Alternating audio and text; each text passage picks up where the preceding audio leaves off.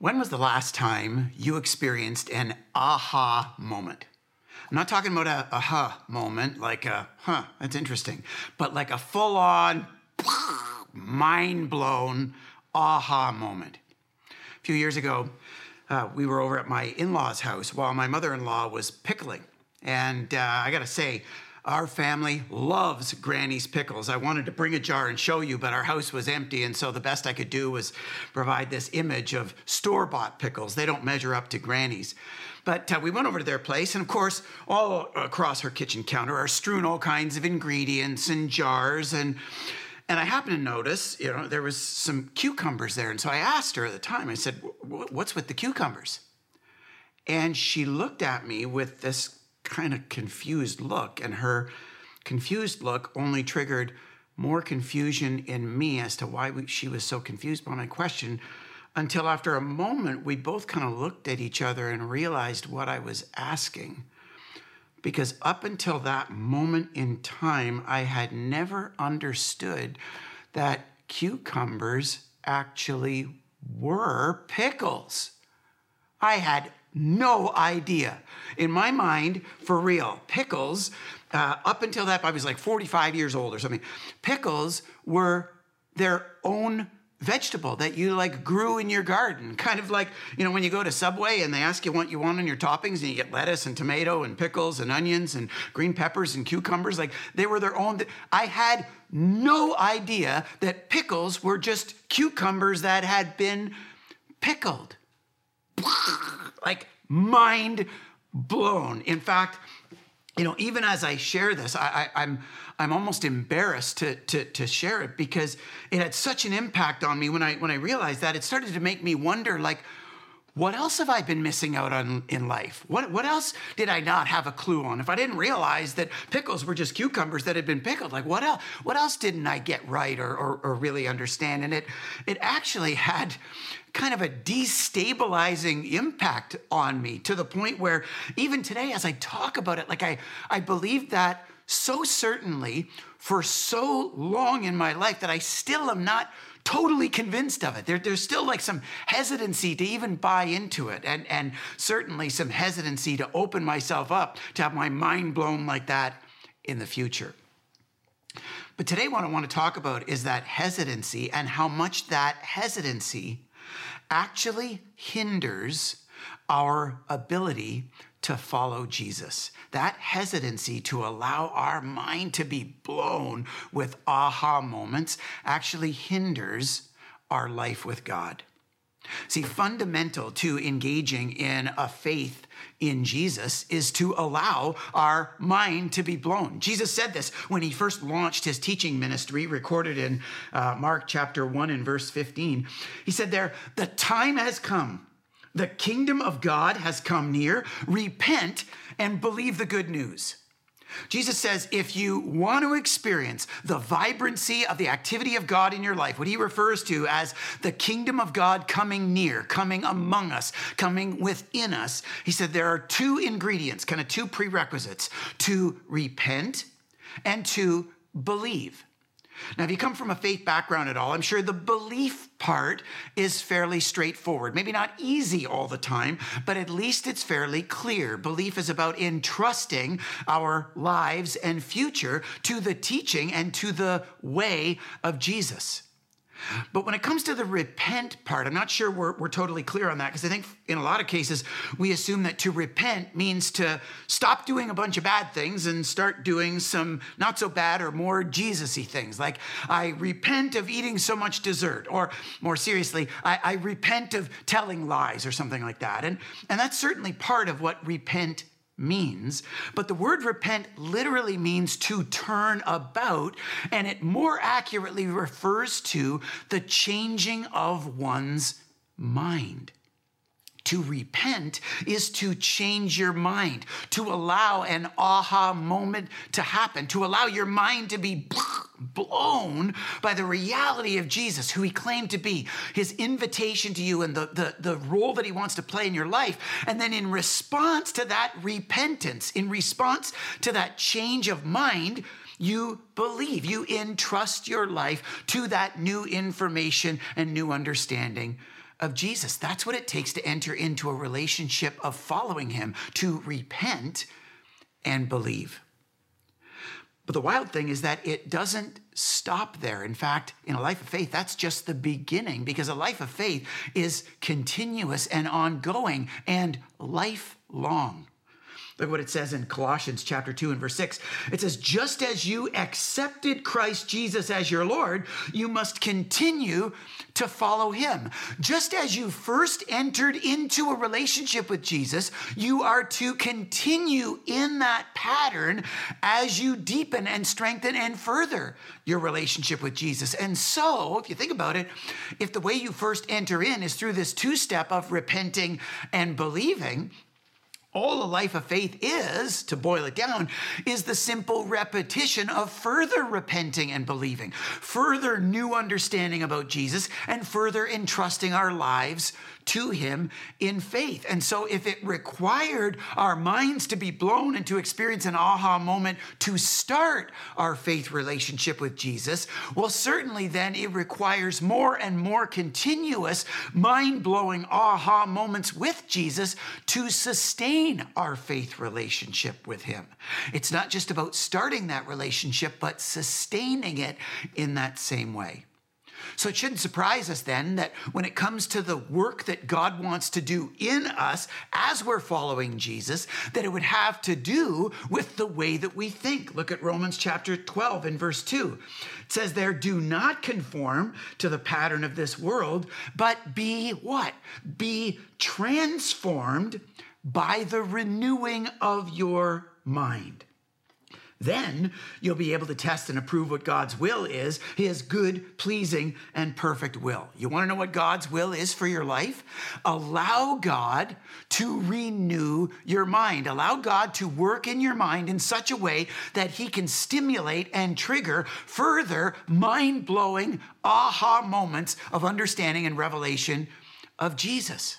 So if we take a step back, I don't know if we've ever appreciated the significance and the importance of repenting in the faith dynamic. But when it comes to starting a relationship with Jesus, when it comes to sustaining a relationship with Jesus, and when it comes to God stimulating our relationship with Jesus, it all kind of starts in our minds, allowing God to create greater and greater degrees of aha moments. Allowing our mind to be blown is what it takes to start following Jesus. Allowing our mind to be blown is what it requires to continue following Jesus. And allowing our mind to be blown is the way that God wants to work in and among us moment by moment every day. That's why as part of this August series we called Reopening, as we consider not just the ways that we're reopening as a church in this season, but more importantly, the ways in which each of us personally and us together as a church family need to be increasingly open or reopen to God. We wanted to spend at least one of these mornings focusing on the degree to which our minds are open to God. Because an open mind is not just a prerequisite to starting a relationship with Jesus, but it's prerequisite to sustaining a relationship with Jesus, and it's prerequisite to the work God wants to do stimulating our relationship with Jesus. An openness of mind is what it's all about. So as we think about a life of faith then, I want us to kind of reduce it to probably its two most simple terms. I'd want us to, first of all, appreciate that when it comes to a life with Jesus, a life with Jesus is an ongoing journey of discovery. It's a lifelong journey of learning. Look what it says in Colossians 1:27. It says there that God has chosen to make known among the Gentiles the glorious riches of this mystery, which is Christ in you, the hope of glory. This is the Apostle Paul writing, someone who wrote the majority of the New Testament, one of the smartest and most well-educated faith people who ever lived. And yet even the Apostle Paul refers to the way that Jesus wants to work in our lives as a mystery. We need to appreciate that faith is mysterious and adventurous, and it's a lifelong discovery that requires a teachability of spirit. If we're going to embark on a life of faith, especially if you're tracking with us today and you're just considering that for the first time, appreciate that a life of faith requires not just a posture of teachability, but an expectation that it's going to be a lifelong journey of learning in discovering and rediscovering things about this mystery. Which then, I think, secondly, requires us to not just appreciate or expect this journey of learning, but actually embrace it for ourselves. To not just learn for learning's sake, to not just learn for information, but for transformation. You look at what it says in Proverbs chapter 18. It says, intelligent people are always ready to learn. Their ears are open for knowledge. And I think this is what Jesus was referring to in the New Testament when he said the greatest commandment was to love the Lord our God with all our heart, soul, strength, and mind. There is an aspect to a life of faith that is contingent on the mindset that we bring and the expectation that we will always be learning and discovering new things in order for God to reveal further aha moments where he can blow our minds with new realities about Jesus that can inspire and stimulate a deeper faith and a further experience of his life and love among us. I'm sure for some of us, as we're thinking about that, you're starting to get unsettled with that idea in the same way that I was unsettled talking about my experience of the pickling incident. Because the truth is, when we imagine opening our minds up in that full and complete way to God and living a lifestyle of ongoing aha moments, well, that can be incredibly destabilizing. If just one of those, pickling moments makes me wonder whether I've got anything in my life right, it makes me wonder what else I never knew and what else I got wrong. The same thing that can happen in our lives of faith, where, all of a sudden we discover a new interpretation of some scripture, and it actually makes us kind of go back to zero and wonder whether any of the scriptures have been interpreted properly in our lives. It can be foundation shaking at times. And again, it can stimulate that sense of hesitancy to embrace that open-mindedness at all. I once heard someone describe a life of faith as being born again and again and again and again. And I know, when I've had those moments of conversion, not just, that first moment back when I was 10 years old at a summer camp, but in an ongoing way, every time I have one of those moments of conversion, it makes me feel like the former version of my faith understanding wasn't really faith at all. And so I'm hesitant to engage in future kind of layers of new conversion, because if I do, I'm going to look at this current version of my faith as almost faithless to some degree. And so it only triggers further and further hesitancy, because to further construct a life of faith in Jesus Christ always requires a degree of deconstruction in order to rebuild and to renovate for the future. And so if you're feeling that hesitancy today, know that you're not alone. That's part of the destabilizing, unsettling insecurity that approaching God with an open mind can have on all of us. But here's the thing. The alternative really isn't an option. The alternative to approaching God with an open mind really isn't an option when it comes to the life that Jesus invites us into. I know as a preacher, people often ask me, what it's like to be a preacher and, what kind of feedback people will provide you. And, I know that most people are trying to be encouraging, but I will share from time to time that the one kind of feedback that I'm most uncomfortable with is when someone comes up after a message or they send me an email and they say to me, Jeff, that was right on. That was right on. If you've ever said that to me, know that makes me extremely uncomfortable, because even though I know that most people intend to say that as an encouragement, kind of as an affirmation, if you listen to it, what it reflects is actually a validation that the teaching that I provided, or the teaching that God provided through me, aligns with the person's current understanding of faith. It's a validation of the alignment of a person's current understanding, to say that was right on according to my current understanding.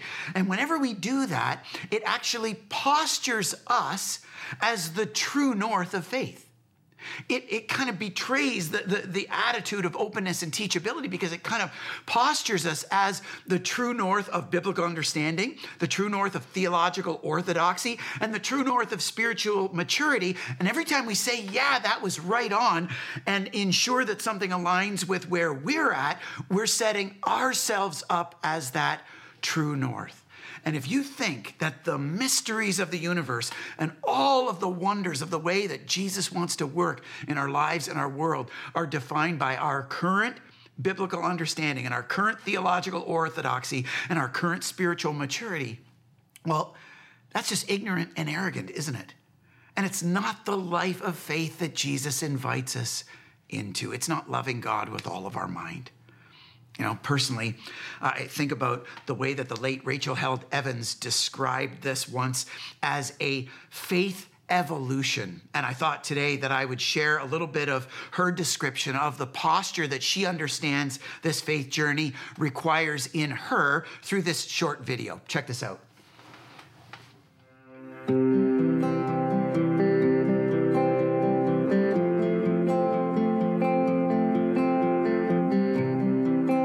I hope that my faith is always adaptable to change. I hope that my faith is always adaptable to new information, new revelation, new insights, new people. We don't want the kind of faith that's solid and frozen and can't be changed, that isn't yielded. I hope that my faith is yielded, and that it's, as Christianity has evolved through the centuries, changing and adjusting on those peripheral issues when we're faced with new information. I hope that my faith is too. I mean, there was a time when a geocentric universe or a fixed earth was considered to be central to Christianity, and anybody who disagreed with that didn't take the Bible seriously. Well, we Christians, for the most part, began to see that, maybe a geocentric universe isn't a fundamental to the faith.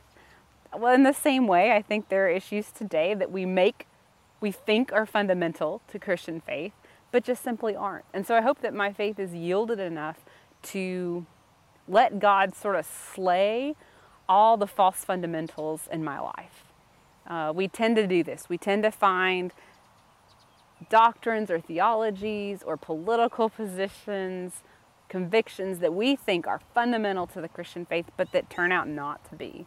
I hope that I'm yielded enough, willing to change enough to let some of those fundamentals go. I used to be more of a fundamentalist, and the way I describe it is I was a fundamentalist not because of the beliefs I held, but how I was holding them. And I was holding them with a death grip. I was holding them so tightly I was leaving fingernail imprints on the palms of my hand. And I think what God is teaching me to do is to hold even my firmest convictions with an open hand, in a posture of surrender, really. This is a posture of surrender so that God can come along and change my mind if I'm wrong about something. It's a scary thing to do, to hold your beliefs with an open hand, but I don't know how else to be yielded to the Spirit unless I'm willing to hold even what I believe to be fundamental with an open hand. So practically speaking, how do we do that? How do we live in that posture of yieldedness where we give God, in an ongoing way, an openness of mind? How do we more practically overcome that hesitancy, that fear, that scariness, and that aversion to do that because of how destabilizing and unsettling it can be? Practically, I think if we can do three things today, we can experience a greater degree of open-mindedness. Number one, we need to be clear on who the true north really is, and that it's not us. Jesus said in John 14:6, I am the way, the truth, and the life. Do we understand, are we just super clear that Jesus is the finish line towards whom all followers of Jesus are journeying? That Jesus is the true north, not us. Number two, can we admit that God is beyond us? That finish line is beyond our current understanding, beyond our current capacity to grasp the mysteries of heaven and the universe, in the same way that God describes in Isaiah 55:9, he says there, as the heavens are higher than the earth, so my ways are higher than your ways and my thoughts than your thoughts. Can we appreciate that finish line and that the understanding of the fullness of Christ is beyond us, and we always have room to grow? If we do, then I think we can play our role, one that Jesus described as the role of seeking. We can embrace the adventure of new learning by seeking him in the way that he described in his most famous sermon recorded in John chapter 6, where Jesus said, seek first his kingdom and his righteousness. So often in church circles, we'll refer to someone who hasn't yet embraced a life of faith as a spiritual seeker, someone who's just kind of checking out the church or the claims of Jesus for themselves, and they're kind of investigating in hopes that they would one day experience that aha moment. They would discover who Jesus is and the life that he invites them into, and they would entrust their lives to his teaching and to his way of life. They would become a follower of Jesus through repenting and believing.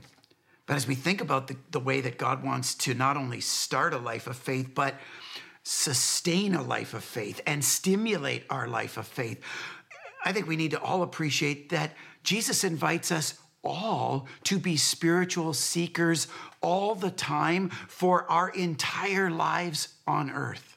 And this August, that's the posture and that's the way of life that we want to invite every single one of you into. Can we approach God and approach each other with a new openness of mind, with a new embrace of fresh ideas and fresh revelations, where it's okay to allow God and each other to blow our minds with aha moments? Because personally, I believe that in this season coming up, as we further and further reopen, that God wants to unleash new revelations and new experiences of the depths of his love and new opportunities for us to connect and belong like never before. But we're never going to experience new. We're never going to go fuller. We're never going to go deeper. We're never going to go beyond unless we're prepared to allow our minds to go beyond or enter the new or expand past our current capacity and understanding. Will you allow your life and your mind to be blown by God? Will you allow yourself to experience a further degree of aha moments in your life of following Jesus? That's the question for me and for us this August as we reopen, because we will never fully reopen as a church until we're people, personally and together, who are willing and yielded to reopen our minds to the fullness of the mysteries of God. Let's pray together.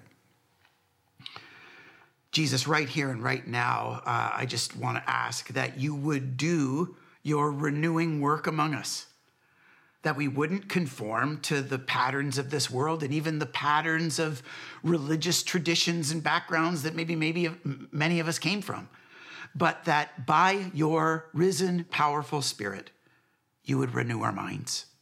And not only would you renew our minds, Jesus, inspire us to embrace a greater degree of your mind-renewing work. Help us to embrace a greater degree of adventure, a greater degree of mystery in this life of faith in you. And I pray that as we give you a greater openness of mind, that we would find you faithful to reveal more of yourself in fresh, in new, in fuller, and in deeper ways. Because as followers of you, that's what we long for the most. We thank you that you want to do that among us. Stir our minds this summer in preparation for a more fuller reopening this fall. We thank you that you want to do that, Jesus, and we look forward to watching you work. In your precious and powerful name we pray. Amen.